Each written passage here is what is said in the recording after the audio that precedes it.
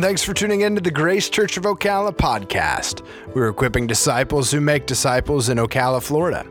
I'm Pastor Michael Loxtamfor, and I'm sure you've heard the phrase, it's easier to ask forgiveness than to ask permission.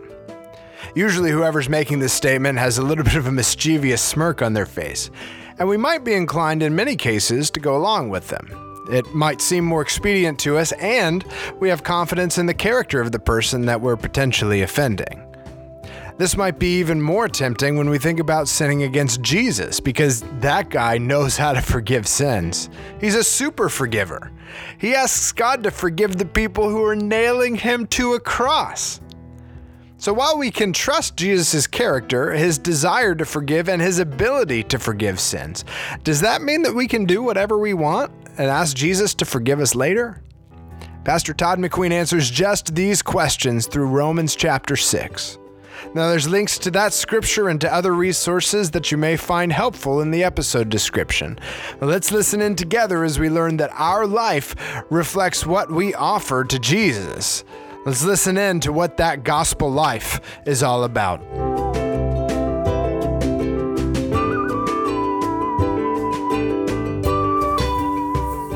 Well, good morning, Grace Church. We're continuing our series this morning in Base Camp, where we've set up the camp for our faith, the fundamentals of our faith. As we set up camp, we've talked about our faith, and most of all, we talked about the gospel, the good news of Jesus Christ, the death, burial, resurrection, and promised return of Jesus. And we've talked last week, remember, how do we handle life when things aren't going well because we have faith in Jesus? This week we transition, we're talking about what does our life look like since we've declared allegiance to Jesus, that we want to follow Jesus. So as we get started, take a look at the screen up above. And with me a little bit, just imagine that we give human qualities to Molly. How many people have pets? Right. How many people really like their pets? Yeah. So this won't be too much of a stretch. How many people talk to their pets like you think they're going to respond to you? Exactly. So, Rodlin, exactly. Rodlin even talks to our car, Wally. So, you have, really? Okay, so we got Molly, not Wally. So let's say Molly's in the pound. And you go to the pound. How will Molly interact with you if she really wants out of the pound? She's excited, right? So you pay the fee, whatever it costs to get her out of the pound, and you walk outside the door, and she's like, oh, excited to be with you. And you go home, and like the dog is so attached to you because it realized that, oh my goodness, if it hadn't been you rescuing me, life would have been really bad. So let's go with Nicky, or Jax. Jax looks like he's got a bad attitude. So Jax is in the dog pound, and you go to pick him up. Let's say you're looking for a good hunting dog, John. Right? So Jax, you walk up, and Jax is like, whatever. So you get Jax out of the dog pound. You pay the fee, you walk outside with him, you get toward the back of your truck, you're going to open the box, and your dog's going to get in. And he turns around and says, goes back into the dog pound. Right, that's what we would think. Now let's amp it up a little bit. Now the Marion County Humane Society on their website says we don't kill any of our dogs. Where I come from in Ohio, the dog pound was a death sentence on a certain schedule. How many of you know dog pounds that are like that? Right, you do, won't you, Ross? So Jax, you're trying to rescue Jax to be a good hunting dog. Get outside, and Jax gets to the back of the truck and says, no, I'm going back in. I don't want to be liberated from the kennel, from the dog pound to go with you. That's Romans 6. Can I sin on purpose? Jesus Christ has liberated us from sin and death. So how then should we live? Should we turn around and run back into the dog pound? Even if it's a death's penalty. So turn to Romans chapter 6, page 781 in the Story Bible this morning. And we'll start in verse 1. Does anybody need a Bible this morning? Romans chapter 6, starting in verse 1. Is it okay to sin on purpose? Starting in verse 1. What shall we say then? Are we to continue in sin that grace may abound? By no means. How can we who died to sin still live in it? Do you not know that all of us who have been baptized into Christ Jesus were baptized into his death? We were buried, therefore, with him by baptism into death, in order that, just as Christ was raised from the dead by the glory of the Father, we too might walk in the newness of life. Stop there. So is it okay to sin on purpose? Jesus has forgiven me. Can I go ahead and do this? Can we abuse grace? What's Paul's answer in verse 2? This has been tamed down quite a bit. Absolutely not. You ever ask your parents for permission just for something and they just don't say no? Yo, Frank, you've heard this. Yes, I can, hey, Dad, can I have the keys to the car tonight? There's no, and then there's no, absolutely no way, no. And depending on who our parents were raised by them, we probably heard another word inside there. Ross, you're shaking your head like, yeah. Paul, okay, so is it okay for me to sin on purpose? What's Paul's answer? No, absolutely not. No way, no how. Why not? Why isn't it okay? Jesus has forgiven me. You told me when I came to know Jesus that salvation is open for everybody and he forgives everything. Isn't that true? It's true. So I should just go ahead and do what I'm going to do. Can you see the logic? Now, while we're all comfortable, let me present you with this idea. I did some little bit of research, and I know people who volunteer for the Crisis Pregnancy Center in Ocala, where they try to counsel ladies before they have abortions. 1/4 of the abortions performed in Ocala is because Jesus will forgive me. They claim allegiance to Jesus, but I'm going to go ahead and do this because he'll forgive me. Did it land home yet?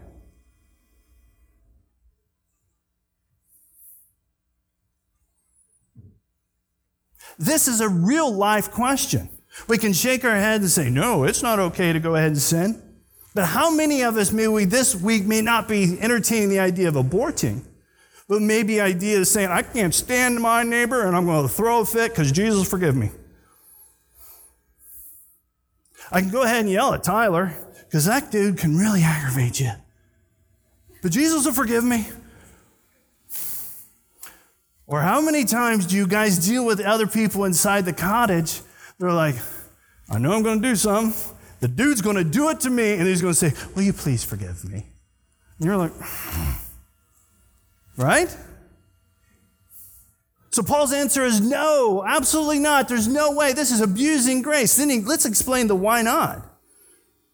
In verses 2 through 4, how can you who have died to sin choose to live in it? You're dead to that. Faith means that you're totally immersed in Jesus Christ. This isn't a faith that's 1 hour on Sunday morning. Following Jesus means you've dove off the end of that pier into the ocean. There's a difference between saying, I really want to go swimming today, to walk at the end of the pier and jump off. You guys go down to the dock, and somebody says, well, I want to swim, and they kind of walk down into the ramp. Then you got that one crazy dude that goes right off the end. That dude's immersed into swimming. John, that's you, isn't it? When Jesus says, follow me, he's asking for total immersion. You have been baptized into Jesus' death. Follow this line of thinking. You've been immersed into it. You've been dunked into it. You're completely covered into this thing called following Jesus. And it's more than just what happens on Sunday morning. Because God took on flesh. He was killed and Jesus was buried. Jesus took on our sin and died, literally. Our faith believes that we were there with him. Jesus took our place on the cross to pay for our sins. We like that. It takes care of a sin issue. Do you realize your life was put up with him on the cross is what Paul is giving you this image. You have died with Christ. You are immersed with him. You are united with him. He took on your death sentence for your sin. Jesus died and was buried so that he could be raised to life, a new life. Our faith believes that since he was raised from the dead, we can have life today. So our faith believes that our sins were buried on that day so that we could be raised to a new life today. Do you get the image? You're totally immersed in Jesus. You're united with him. You're completely covered. You've gone off the end of the pier in following this Jesus. That means, hey, Jesus said, I'll take your sin. I'll pay that penalty for you. Then he said, I will raise from the dead, conquering sin and death. You're still united with him. And we all say, amen. Because what does Paul say if he had just died for us? Like any good movie character, they die. They put up a tombstone, we say, oh, that's terrible. But Jesus rose from the dead, conquering sin and death. We really like to be united with him with that, don't we? So you are united with him in new life. Faith means following Jesus' call to follow him, called to be his disciples. Followers of Jesus, therefore, walk, follow, in a new life.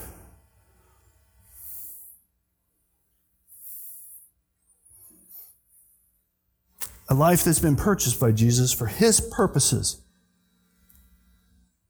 For his purposes. We claim allegiance to him for today and eternity. Because here's what I think people are saying. I'll buy me some Jesus forgiveness for the sins for eternity because I'm going to heaven. I like that. But my relationship with God today and dealing sin with today, well, that's a whole nother matter. So can I purposely sin today knowing he's going to forgive me?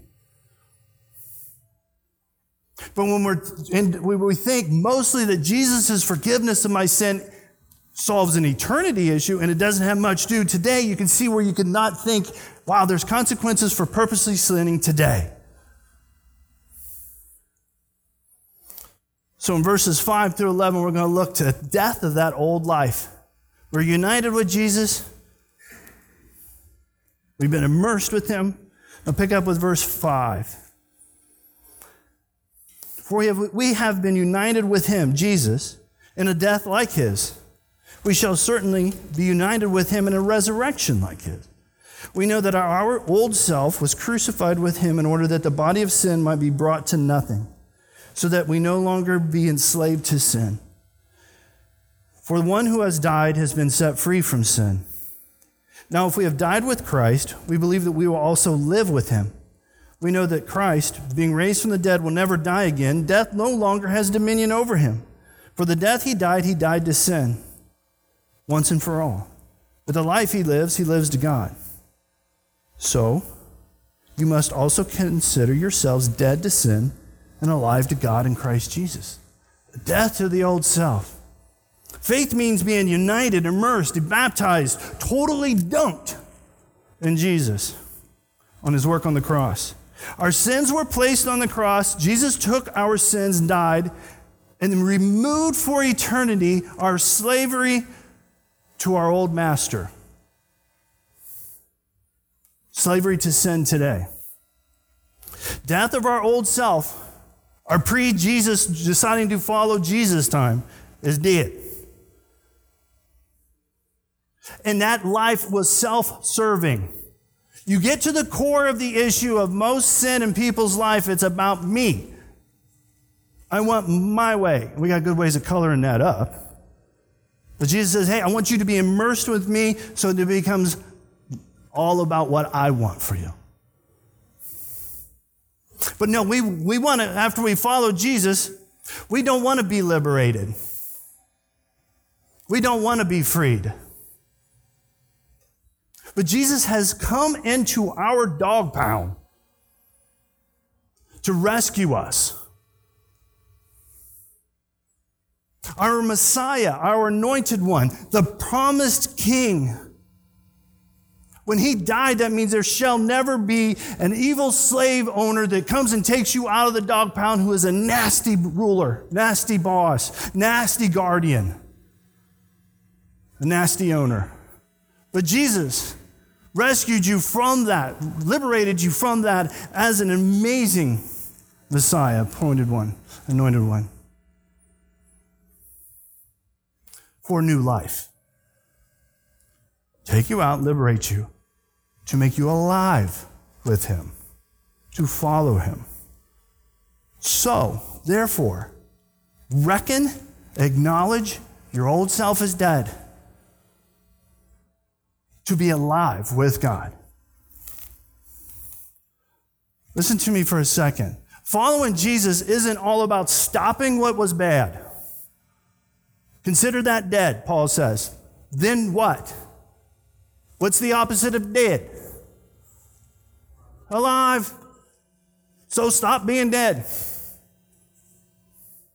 Turn around and be alive. Chase after him. Follow him. This looks like repentance, doesn't it? You're going this way. Turn and go this way. Okay? Consider dead. Don't worry about just stopping. What's the other thing to do? To be alive and then walk with him. See the action? You are liberated in Jesus' death for life. Not just not doing. John, you and I talked about this a lot last time you visited. The Christian life isn't about the quality of things you don't do anymore. It's not your scorecard of saying, well, I don't drink, smoke, or go out with girls who do. Or whatever it is. I don't do this anymore. I don't do any of this anymore, so I'm a good Christian now. I'd say, all right, so what are you chasing then? What are you doing then? If you're alive, who are you following? What does that act of faith look like? What would your neighbor say? Well, at least he doesn't keep me up till 2 a.m. partying, but I've never seen him. I got good neighbors because they never talk to me.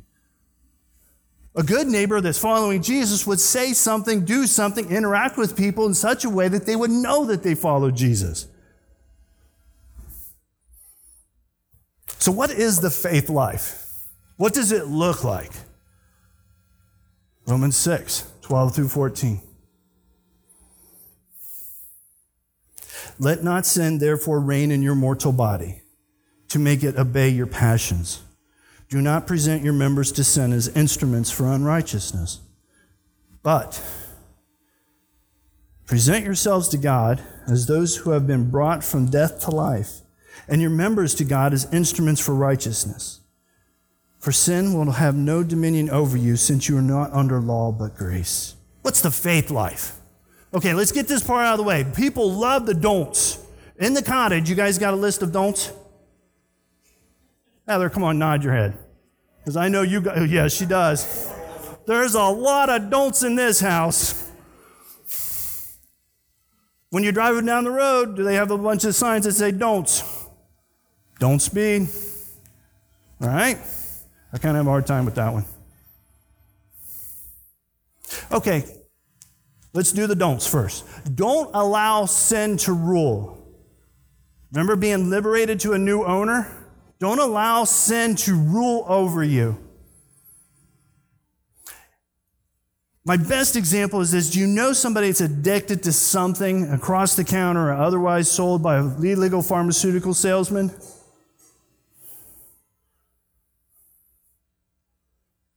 Who rules their life?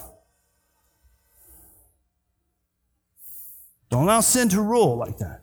But how many of us know people that want more money, they want more, so they allow the possibility to overtime to rule their life? We allow things to rule our life in the chase of what makes us as a center of attention be gratified. Don't allow that to rule. Don't hand over the rights to sin. Ross, you got a beautiful new car and I want to buy that. And you say, yeah, I'll sell it to you for 10 grand. Well, let's say it's 25 grand. It's a new car. And I give you 25 grand. What do I expect from you? When are we going to sign? The title. I want the title. You want the greenbacks. I want the title. Any part in that transaction where I don't give you the greenbacks, you're not giving me the title. Don't give the title over to sin. Here you go. You got this. You own it.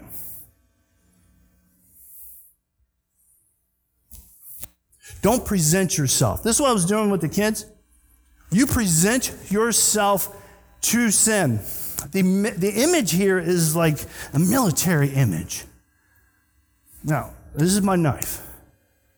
Yeah, Frank, Now, if I present this to you in an aggravating way, what are you thinking?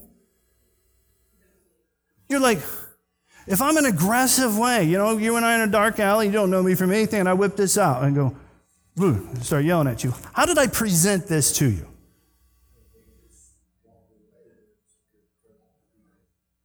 Not so good. Yeah. Some of us in this room may have a concealed carry, and that would be an opportunity to, Tyler's nodding in agreement.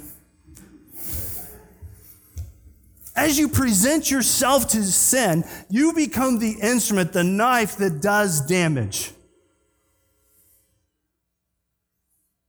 We have all in this room, if you've been alive for more than 30 seconds, know what it feels like to receive pain from other people. They presented themselves to you in your life as a sharp weapon of assault. When we present ourselves to sin like this, that's what we're doing. That's the image. There's the 3 don'ts. Now, do. I love the do's. Are you the pen that God can use to write? And when we ordered these things, we got like 5,000 of them. What's the most aggravating thing about pens when you order them? Man, when you guys order all these down at Sebring, what's the most aggravating thing when they come in the mail? They don't work. You're like, okay, it was only 2.3 cents a piece, but they better work. So as you're throwing them away, you get to number 10, and you're like, yeah, it kind of works. As you present yourself to Christ, are you a good pen? Or are you a cheap pen that you got off eBay? Or are you a quality fountain pen? I got this pen in my office. I love this thing. It just flows. Does anybody have a favorite pen? Yes, you do. Be the pen that when God gets in his hands, he says, oh, this one works. This one does as I tell it. This one is molded in my hand to do as I've asked it to do.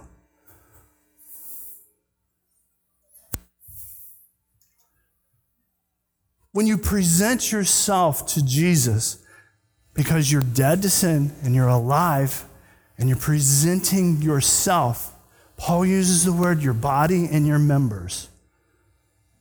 Let your mind go with that one. It's what it means.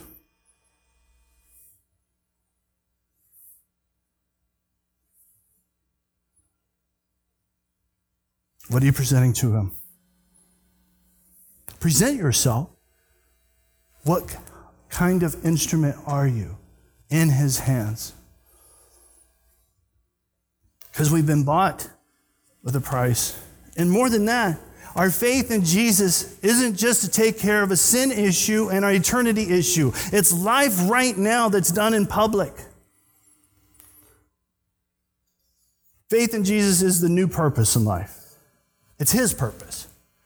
And it's put on display. See, grace does not simply imply the forgiveness of sins. It also involves transfer of ownership. If you're liberated from the dog pound, the new owner owns you. Jesus is your new owner. Grace means not only forgiveness of sins, but transfer of ownership. So followers of Jesus must consciously choose to place themselves at the disposal of their new master.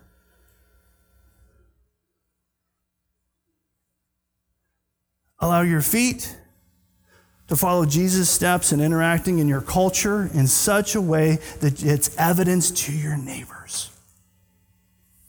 at work, in the office, in the cabin, on your street, in the home. Because your King has bought you. He owns you. Present yourself to him in such a way that he can use you.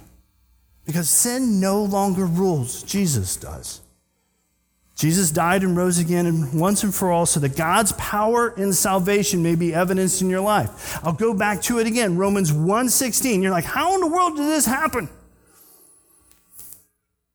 I really have a hard time with sin.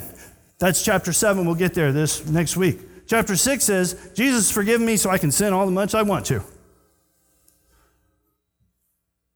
But how then do we transfer this ownership over on a day-by-day basis and walk with him? Because the power of Jesus is displayed in salvation. God's power working in our lives is in salvation today as we turn with our new master and walk with him. Because our life reflects what we offer to him. A pen in its place will not be any use to you unless it's in your hand. A coffee cup, I love coffee cups because in the morning I need my coffee. But if the coffee cup has a hole in the bottom, it doesn't work. Present yourself to Jesus. And then as your neighbors are watching, they're saying, wow, I see a reflection of a God at work in that person. Because our life choices being presented to God will be on display in our circumstances. Have you offered yourself to Jesus? Let me start at the first place. Have you ever met the Jesus that died for you and rose again and promised to come back?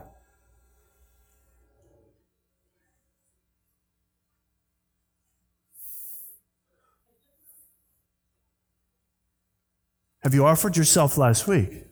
What did this week look like?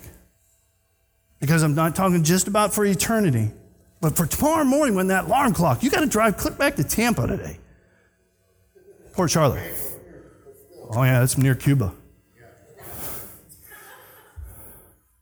So you're going to have to offer yourself to God on the trip down dealing with people on 75. Yeah. Then it's work on Monday. If you've ever worked construction, that is a place you can be in evidence. Yeah. So have you offered yourself to Jesus ever? Are you willing to today so that this afternoon when you go to lunch and you deal with that person that's next to you at the table or the person across from the table, how will you interact with them? And what would your friends say if I asked them? Self-identification is our worst quality. I follow Jesus and I love me some Jesus. Okay. Let me go ask your neighbors. You guys know this in the cottage real well. Justine, look at me. Yeah, that kid says he loved Jesus on Sunday. Mr. Tyler's around. He's a good kid. Wait till they all leave. Frank, you're laughing a little too hard. Nancy, what would your neighbors say? What would your neighbors say? Robbie, what do the guys say at work? He offers himself to Jesus. And finally, what kind of tool are you? I almost added this one because it didn't sound good. But it fits. It's Paul's image. What kind of pen are you? Robbie, you love Snap-on. Why? Why not buy just the cheap stuff at Harbor Junk or Harbor Freight? Why do you spend $100 and some on a ratchet wrench? And how's it work? Pretty good. Be a Snap-on. This week. What kind of tool are you? How will Jesus use you to reach your community for Jesus, to make disciples who in turn make disciples? Thanks again for listening. We hope you've been challenged, encouraged, and helped by God and His Word. If you want more information about Grace Church of Ocala or would like to get in contact with us, please visit our home on the web, ocalagrace.org. And if we haven't met yet, we hope to talk with you soon.